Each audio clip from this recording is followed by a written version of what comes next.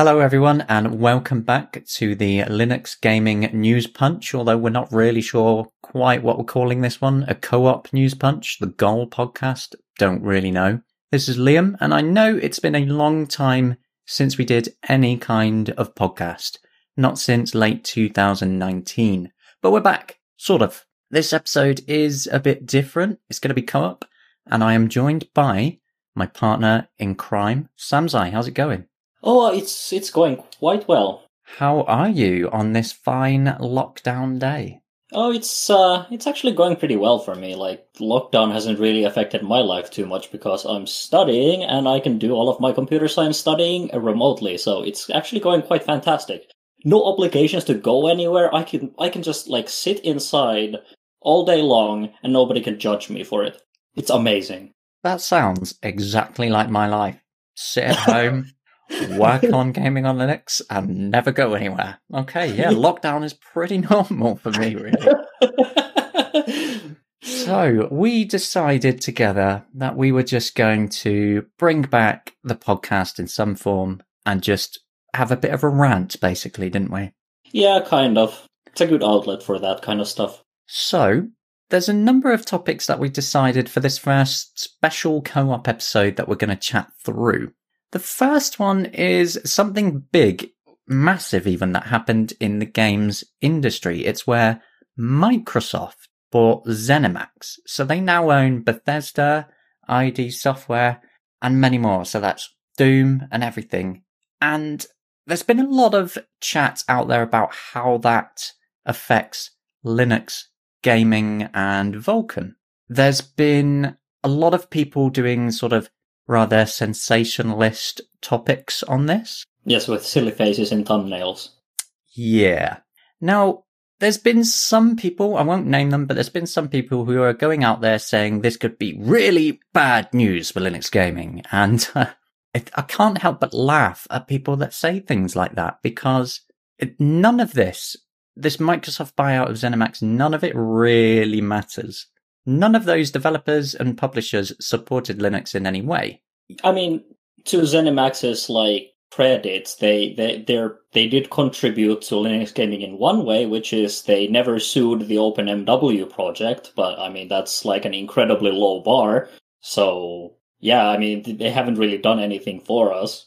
Not even id has done anything for us recently. Not really, apart from using Vulkan. Yeah. Apart from using Vulkan, id Software, ID. Is it ID? Is it id? It's id. It's id, like, you know, ego and id and all of that stuff. Id, right? Yeah. Okay, today I'll learn. At least that's like how I've heard other people say it. I think it's supposed to be id, just like ego and id. Well, fair enough. So They were the only ones then actually using Vulkan. So then, the only way this matters really for Linux is about the Vulkan side of it, about open APIs. But are they suddenly going to jump ship over to a completely different graphics API? I don't think they will. No, and honestly, I don't think Microsoft has enough interest in ZeniMax's business, and I don't think ZeniMax has enough interest in its business to suddenly start forcing DX12 on the id Tech developers, because it seems like the id Tech developers are doing a good job on their own. I mean, a managerial overreach is not a complete impossibility, but it seems a little bit weird. Yeah, because a graphics API is such a massive thing, and especially for id, who have been a long supporter and user of OpenGL, and then they moved over to Vulkan fully. They're not just going to suddenly jump ship. So even when thinking about it on just that side of things, it really doesn't affect much at all. I mean, there's the one kind of conspiracy theory going around that I saw a little bit of, which is now that Microsoft owns ZeniMax, they can force all of ZeniMax's games to be Xbox exclusives. In that case, I mean, obviously they wouldn't be using Vulkan because no Vulkan on Xbox. But that also sounds a little bit too big, and I don't know if Microsoft would actually be making their money back from that. They might be doing some timed exclusivity or something like that, or I don't know, maybe they will get id to work on their like own like homegrown projects or something. Or maybe they're just like buying studios just to have studios, because honestly, corporations don't necessarily always, make sense. Yeah. It could be just a tax write-off. Yeah, I wouldn't put it past them. But I think it's largely to do with things like Game Pass, that they're building up this massive library of games, and they're going to have more and more first parties in that to suck people in. But that is a topic we'll get onto a bit later. So we've got the sort of bad news that isn't really news out of the way. Onto something a bit brighter. What is the best Linux game that you've played recently? Go. So I started playing through the Talos Principle DLC Road to Gehenna recently. I started playing that on my live streams, and oh my god, the Talos Principle is amazing. It's like one of my favorite games of all time. It's so freaking great. Like, very nice puzzles. The world is like fantastic. I love the philosophical aspects of it. And Road to Gehenna just like seemingly builds upon kind of all of that. And I just love it. It's fantastic. It is an absolutely amazing first-person puzzle game. It is probably one of the best. Yeah, I would say. I would rank that above like both of the Portal games. Really? Yeah, I would. Seriously. Wow, that is some serious high praise, because the Portal games are like universally loved, aren't they?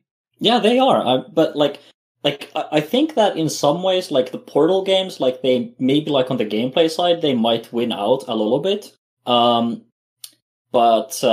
like Talos Principle is kind of like more thoughtful. Like particularly, like a lot of people gloss over the terminals in the Talos Principle. If you play Talos Principle, please don't. Just like take in all of the stuff that is on the terminals, the world, all of the characters that appear. Like, it's actually like a great story, kind of hiding underneath like the kind of like puzzle gamey exterior. Yeah. I've played quite a lot of it. I don't think I actually finished it in the end, but it was really, really good.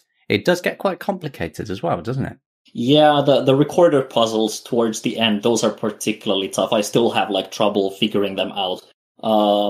But like, I would say that it is definitely worth the effort that it takes to actually get to the end. Well, I have been going back through one of my favorites. It's Streets of Rogue, the 2D sort of top-down, sort of open world. It's kind of hard to describe, isn't it? It's like an action roguelite. It's a bit of everything. Yeah, action roguelite sounds like the best description for it, yeah. But it's so good that just all the craziness that happens. So you go through all these different floors and then across a few different biomes, and all the madness that happens is just insane. I've been going through with my son and playing it in local co-op. Streets of Rogue is absolutely amazing in local co-op. So you get to pick those different characters and you get to unlock more as you do things as well. But getting my son to be the gorilla running around causing chaos whilst I'm the hacker person and I'm just hacking into everything, opening doors here and there. And it's insane. I absolutely love it. I cannot say enough good words about Streets of Rogue. And they're making a sequel. Oh, really? Yeah. And he's said what he's going to be doing with it is he's going to make it bigger, much bigger. It's going to be like way more open world rather than these small open environments. So it's going to be like a massive open world by the sounds of it. I'm going to be interested to see how that turns out. I'm not entirely sure if like I'm personally like sold on necessarily making the world bigger. I don't think like the world being big was the thing that kind of like made Streets of Rogue what it is. I think like personally to me, like the most important thing about Streets of Rogue were these like in-game like the world interactions that like kind of happened like semi-organically. So you'd have like these different groups of people that would like react differently to one another, and then you could like kind of using the various gameplay mechanics, you could set up these very kind of elaborate schemes. Yeah, Streets of Rogue's AI systems and how everything just causes constant chaos is really the hook of it, where you can run around and hire people to then go and attack somebody else. And like you have rival gangs walking around, and there's all sorts of things. Like there's gorillas trapped in cages, and you can like hack the server behind the building to let it out, and then it like runs around smashing everything. It's so good. Yeah, it was pretty hilarious when I played it in co-op. I think with you and some other people on stream at some point. I haven't really played it much like since, but it was definitely nice to play in co-op. Yeah, great game. Now, talking about games, there's something that I wanted to speak about, which is game preservation and open source.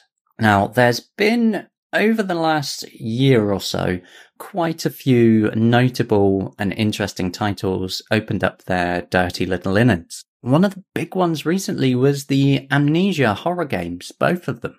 Mm-hmm. Yeah, it kind of like they did the same thing as they did with the Penumbra games, where they released the source code for the engine and all of the game specific stuffs. I haven't really managed to I tried to get it to build. I haven't quite figured out how to do that yet, but it's definitely awesome. And the like you mentioned, the game preservation side of that, I mean, just having that stuff be like open source, that's already a good thing on its own. But like one of the I think personally one of the most practical things I see of this open sourcing and open source software in general is that as long as you have the source code, you can basically get that thing to run anywhere, regardless of how our operating systems change, how our hardware changes, our graphics APIs change. As long as somebody is interested in these titles, they can get them to work on anything. Yeah, exactly. And that is such an important thing, because the people will debate this until the end of the earth, but games are obviously, it's a form of art, and it's such a shame when developers and publishers move on from titles and they never do anything with it again. They don't even update it so that, even small updates to get it working smoother on newer operating systems. It's just so many things that a few people in the community could quite easily do if they would just open up the source. And in the case of Amnesia, it's the same with titles like Delver, Good Robot, and a few others that opened up their code. But the actual art and media, like audio, all those sort of assets, you still have to buy the game to get it. So they can't just be instantly ripped off, which I think is what a lot of developers are worried about. Yeah, I mean, it's kind of like a fair fear, although it is largely unsubstantiated. The whole concept of open sourcing the game code, but also requiring you to have the game data, that goes back to the late, I think it was 90s. We have the early cases of Doom, followed up by Quakes and all of that stuff. And there hasn't really been a case where, developers have, to my knowledge, lost profits over this. It has probably just increased profits. Plus, considering Doom was open source way back when. I mean, Doom is a relatively simple case. You could easily run it in a DOS emulator or something like that. But when we start to get to more complex things, these games will be able to run on anything from old hardware to new hardware to computer platforms that never existed during those during the actual kind of for sale lifespan of those games. So as long as somebody's selling the data files, somebody can get make money off of these games. It's free money for a developer. Yeah, pretty much. Well, not free money as in they don't have to do anything. I mean, they've obviously done something. They made the game. But my point is, they've moved on to do all these other things. A community of people are keeping it alive on the code, but then everyone who wants to use it then has to go and buy the actual game from them. It's just, how to put it? It's just, I'm lost for words. If the game cannot be run, then there isn't going to be much demand for it. So as long as somebody's keeping the game, running, that's it. Yeah. Yeah, you can there still can be interest in buying the data files. So Exactly. all the developers need to do is like have the code open and then keep selling the data files somewhere. In fact, I will give you an example of that.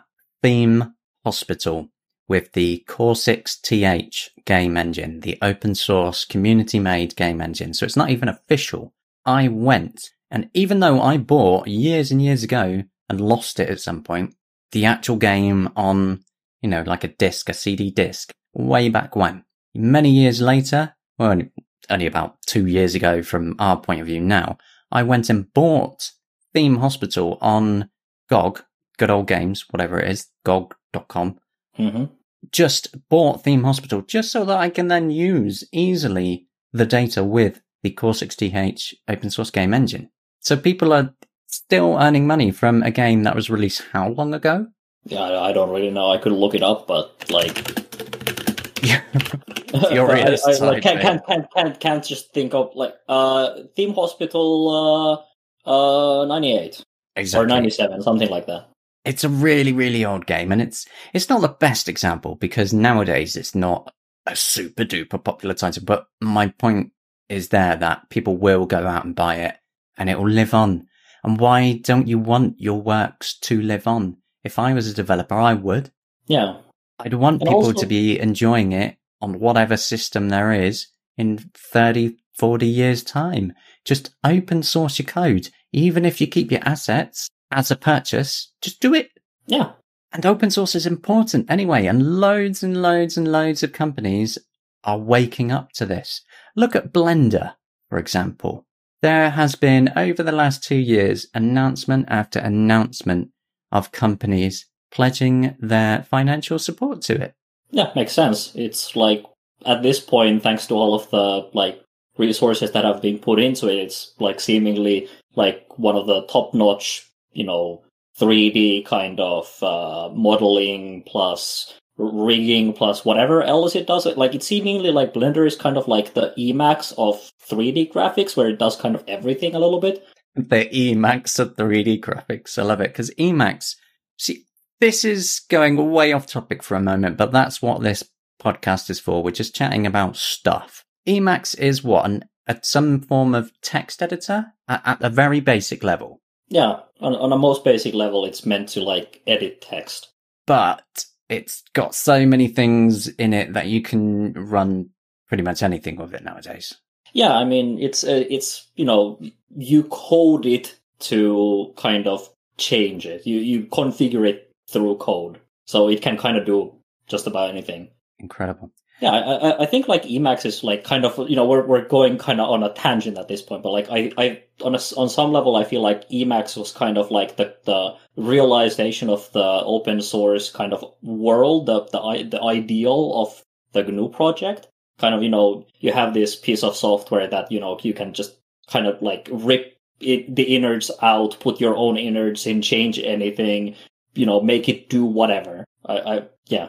And so to put that onto the topic exactly though, that is kind of Blender, because Blender now does so many different things. And because it's open source, it's got a lot of different people working on it. And now companies are pledging money to it. You've got AMD, Adidas, Nvidia, Ubisoft, Epic Games, Unity, Intel, Microsoft, Google, and the list just goes on for a while. It's kind of amazing. Yeah.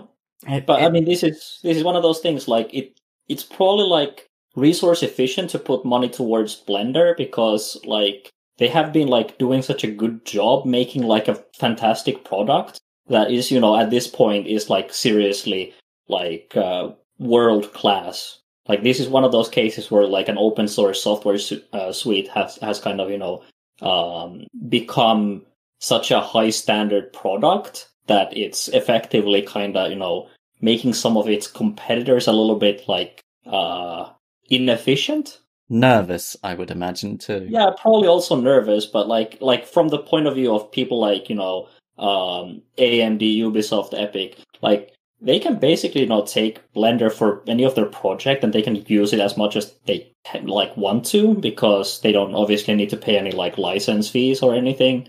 Yeah, and you've got more and more developers using it for their games as well, like Egosoft, who make the X Space Simulator series. They've even put out a video talking about how they were using Blender and how it's been sort of taking over more of their workflow. It's just nice to see an open source program doing so well. And open source is, again, very important. It can enable companies to come in and help with it. Like, look at AMD's graphics drivers on Linux. Look at how far they have come in the last couple of years. Yeah, it's pretty amazing. It is amazing. And you have people being paid to work on them. Like, look at Valve. They've been employing people through contracts or whatever to improve AMD's open source drivers. They've done the ACO shader compiler, which, as of the latest Mesa version, is now the default, isn't it, for AMD's RADV Vulkan driver? I haven't actually looked. I think that sounds reasonable. I should know this because I run the AMD open source drivers, but like I haven't really been keeping up with my RADVs. Like, they generally just work these days so well that I just keep updating them every time there is an update, and I just use them, and there aren't any issues. So, I mean, I guess that also goes to say something about the quality of the AMD drivers when you can just keep upgrading them like ad nauseum, and seemingly no problems come up. You have to admit, though, I do get a little bit jealous at times about AMD drivers, because you can just install an up-to-date Linux distribution with an AMD GPU and you're just ready. You can just go and install games. Yeah, exactly. Yeah, it's pretty great. Now, the last topic that I had noted down for this first co-op episode is about something quite controversial. And me and you have very opposing views on this as well.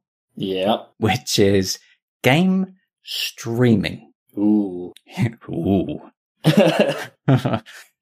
Every company seems to be jumping in on this now. You have Google with Stadia, Microsoft with their, I'm not actually too sure what they intend to call it in the end, Project xCloud, but it seems like it's merging with Game Pass. You've got Nvidia's GeForce Now, although GeForce Now does use probably one of the better business models for consumers, because it uses games on various services that you already digitally own. It's more ethical, yeah. Yeah. Which is funny considering it's Nvidia, but yeah. Is this where you slot in your rant about proprietary Nvidia drivers? Well, I mean, proprietary software is always inferior to open source software. So if a piece of software can be open source, it being open source is better than it not being open source. Well, there you go. You heard it here first. Yes, I'm a radical. You've also, there is a brand new announcement, which is Amazon Luna. They're throwing their controller onto the sofa. They're joining in, although theirs is going to be invite only for now and only in the US. Now, where's Valve? They're like probably one of the few. I reckon Valve will be one of the last to jump in to do a service like that. Typical of Valve. Yeah. Valve. Yeah, but Valve do a lot of this wait and see, and then they tend to sort of jump in and often do it better. Sometimes. Or sometimes they, do something better and then they just completely abandon it for no reason. Speaking of the Steam controller, obviously. Oh, there's a Steam controller sat on my desk right now. It's looking at me and it's just really sad because I would really like a second generation of it. So it's funny actually thinking about game streaming and talking about Valve, because I did make a note of this. There is a bug in the Steam client on Linux where if you have a lot of games installed, like me, I've got like thousands installed at a time. The client itself can sometimes take 3, 4, 5 minutes to just even bring you I'm loading now, the little box it gives you to say the Steam client is now actually loading. Yeah. And there's been quite a few times where I've just gone, fuck it. I've clicked the Stadia bookmark and within 30 seconds I'm playing a game. Now, there's serious power in that ability to just jump in that quickly to something. Even if Stadia isn't doing comparatively very well if it seems like a lot of people don't actually like it, if their business model isn't the best. But the point is, with game streaming, it does open up those options, and it can be very fast. Yeah, I mean, it definitely like provides a convenience to those who can take advantage of it. Obviously, game streaming itself is kind of like it divides people into the people who have good enough internet to take advantage of it and the people who don't. For the people who can take advantage of it, it definitely brings a serious, convenience factor. Personally, I'm very much against this whole like game streaming thing. The only thing that I could like kind of get behind is something like NVIDIA GeForce Now kind of system, where, it utilizes the games that you already own somewhere else. And then, using something like that, I have nothing, like, I don't oppose that kind of a system at all. The main problem I have with these game streaming systems is that, like, you basically, you take a little bit of convenience, but you basically give up all control over your games to a company like Google, who really likes to pull plugs for fun. That is a genuine concern, and I'm quite a big user of Stadia, but that is always in the back of my mind. I'm sort of umming and ahhing between will they ever drop it? They've dropped a lot of things, but then there's the other side, like, they have probably invested more money in this than most of the things they've dropped already by now, considering the cost it must take. But, Google constantly makes stupid decisions, so, like, true. Can we trust them to be rational about this investment when they are so irrational about their other investments that they have already made, that they're basically driving into the ground at this point? One thing that I did think on, only recently sort of twigged, is that with Microsoft having their own, Nvidia's got their own, Amazon is now going to have their own, this cloud game streaming thing is going to be an expanding market. It clearly is. Mm-hmm. And it's probably where things are going to end up at some point. So, possibly. My thought is, future. Yeah, it would be if that is where everything goes. Mm. Now, the problem is that because it's an expanding market, and because it's going to be quite a powerful market, even if they're not doing so well right now, I think that is the reason that they'll stay in it. They'll keep building it up, I think, so that they have their name there. Otherwise, it's another huge market they get left behind in. Yeah, that seems fair. Which is... When are we going to end up in the situation where we're now with, like, when we watch TV series and, like, movies? Like, if you want to watch everything, unless you pirate, which we don't, like, advocate, you would need to have your HBOs, you would need to have your Netflixes, you would need to have your Disney Pluses, and, all that stuff. So at what point do we start having the same problem where, you have your Stadia games, and then you have your xCloud games, and then you have your Luna games, and then you have, like, 3, like, recurring monthly subscription fees or something that you have to incur? Yeah, now that is one of the bigger worries with it, isn't it? Because it's different when something goes, say, to an exclusive on a different store. That's different because you can just go to that store and get the game. Whereas if it's this subscription model and it's streaming, you've then, again, like Netflix and Amazon Prime and so on, you then have all these recurring subscriptions, and it might only be to play like one game across those services. It's going to add up to so much more money than just buying the individual games, isn't it? Yeah. But that's where they get people. It's like, it's the same with Netflix and Amazon. You might only watch a couple shows, but you're paying a vast amounts of money. So again, where is Valve? Why do they not want this money? The problem is how expensive I think it is to run across all these servers. Valve is basically a glorified content delivery network. Let's face it. Yeah. That's what they are. Being as nice about that as I can. I had a point there somewhere.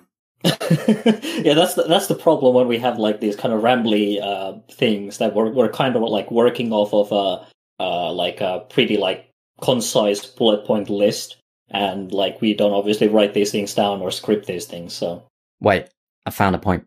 Okay. Valve has a lot of the tech there already. I've spoken about this in articles before, but spitting it out, putting it out loud, they've got a lot of the tech there. They've got all this in-home streaming stuff that they've gradually built up and then expanded to allow it from outside the home as well.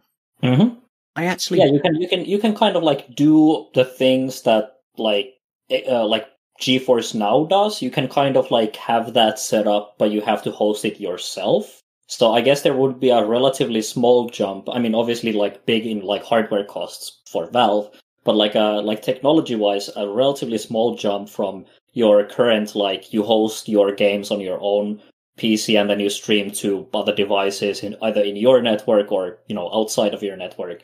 From that to Valve hosts your games and you stream them from there. Yeah, because it's different worlds, isn't it, really, when you think about it like that? Going from a few wires around your home to then it's suddenly beaming from a server across the world.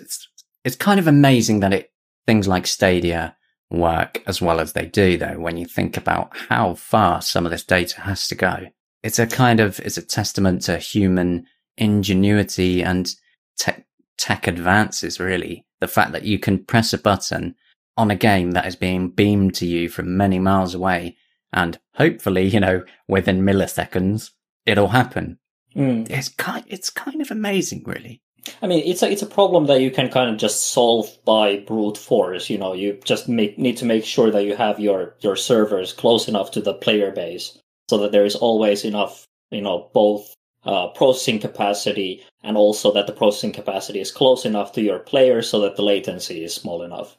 It's funny though, because Valve has all this there, and I picked up a Raspberry Pi 4 for my 32nd birthday back in July, and I hooked it all up using Ethernet, and I got really excited to do this in-home streaming. I thought, I can finally, at the end of the day, I've done these articles, tested these games, I can do some games for me on my sofa downstairs, but still all on Linux, just beamed from my computer to downstairs. And the experience it was initially really good, and then it's got so many rough edges. It's very annoying. This in-home streaming stuff is great when it works, so really, really great. But I want more from it. I want to see Valve do more with it, and I think they will one day. Yeah, I mean, I imagine one of the problems is that, like, in its current configuration, the target market for that feature is pretty like niche. Like, we're talking about people who have multiple computers in their home, who like to not sit down at their like most powerful computer to play games, but want to instead go on the like sofa or want to go outside. One of the problems I've had, which I've kind of tried to use in home streaming for a little bit, is that summers get like ridiculously warm here these days. My room turns into basically a kettle, and I have to sometimes escape outside. And what I've sometimes done is I've taken my laptop outside and then I've like done a little bit of in-home streaming, so I get like the higher frame rates and the higher performance. Yeah. Obviously the Wi-Fi is a little bit of a tricky one, so it's not been like the greatest experience, but I can kind of make it work. But like these are very specific like situations where like I imagine most people who are like, okay, it's too hot to sit inside, I'm just going to go outside and not play video games. I feel like that's the more normie approach to this. And the people who are like, well, I can't sit inside and play video games, I'm going to go outside and play video games. I think that's kind of like a little bit too niche. So that's probably also driving kind of the fact that it's a little bit rough right now, because there aren't people like really investing in it and really using it to like kind of find those rough edges and like kind of smooth over them. They did expand their support of Steam's Remote Play. That's it. It's called Remote Play now, isn't it? Not in-home streaming, because they expanded it to outside and everything else. It's now Steam Remote Play. Yeah, probably. And they updated it so that if you have it on, say, your Android phone, you can have it with like touchscreen controls, and there's a few different ways to do it. It's really cool. And so when you think about it like that, the amount of people that have their phones, there's probably a lot more people than we think that would quite like to go outside in the cool breeze on a hot summer's day and still carry on playing the game. So I think if they really nail that down and then eventually push more and more, they could probably have a pretty good streaming service going. Yeah, I mean, but it still would need to, like, that's still kind of targeting the niche that has, like, a decent computer at home. Yeah. And that they're, at the same time, they're willing to, like, make like, obviously, playing games on the phone is, like, worse than playing them on the PC. So you would have to have the people who are willing to have their computer, their powerful computer at home powered on. The network connectivity needs to be good enough to stream the game. And at the same time, they need to be motivated enough to go outside and play on their phone for some reason. Yeah. And so that is why game streaming, especially for a company like Valve, has so many challenges. Yeah. I mean, for like people like Google who operate Stadias and stuff, they can just target the people who only have a phone.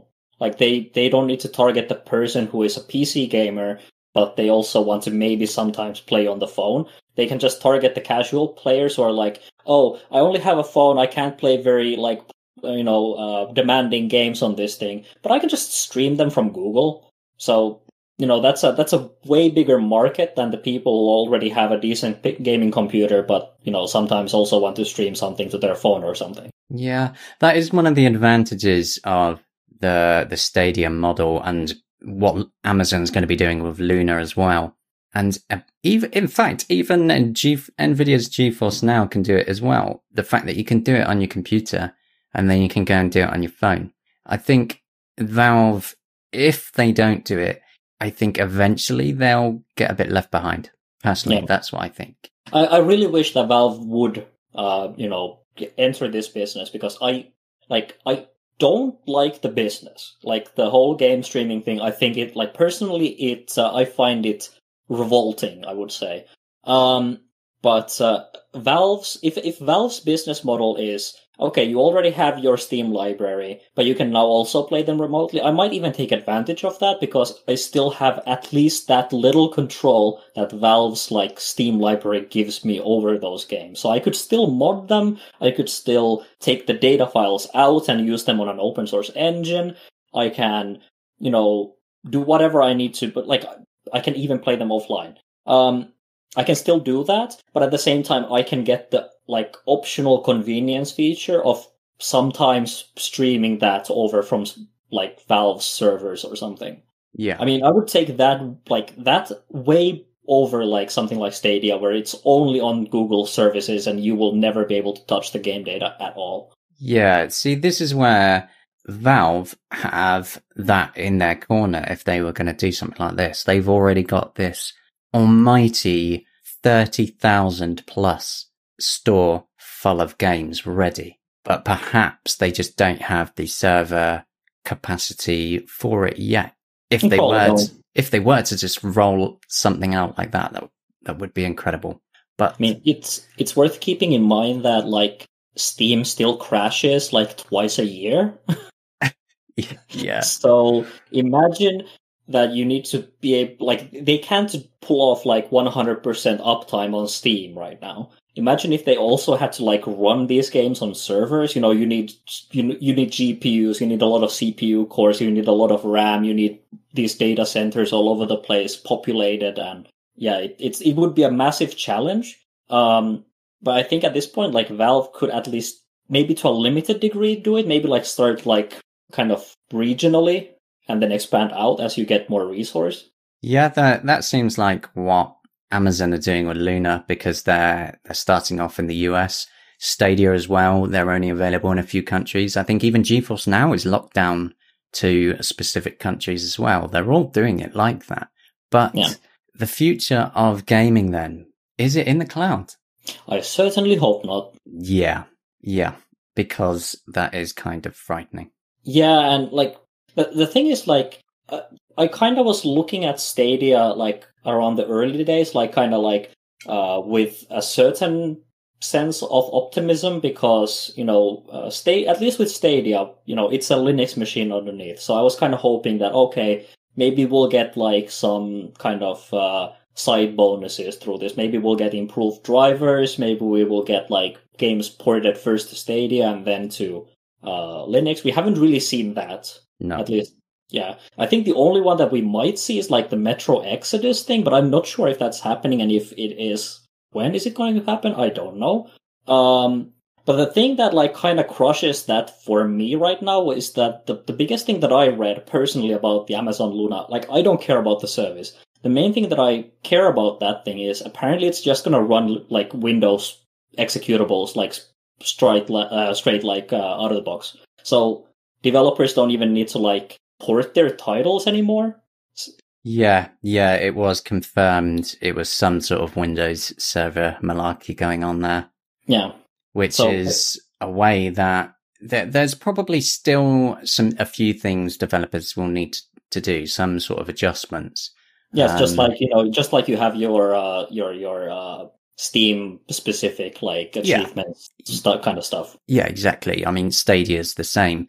There's a few games that are on the Linux desktop that have gone to Stadia, and I've spoken to the developer, and they've said, yeah, it is really, really close, but then you still have all of their store and service specific things. So it's not a straight port anyway. Yeah, but it's a lot like smoother when you already have like the Linux version running. You can kind of afterwards plug those things in.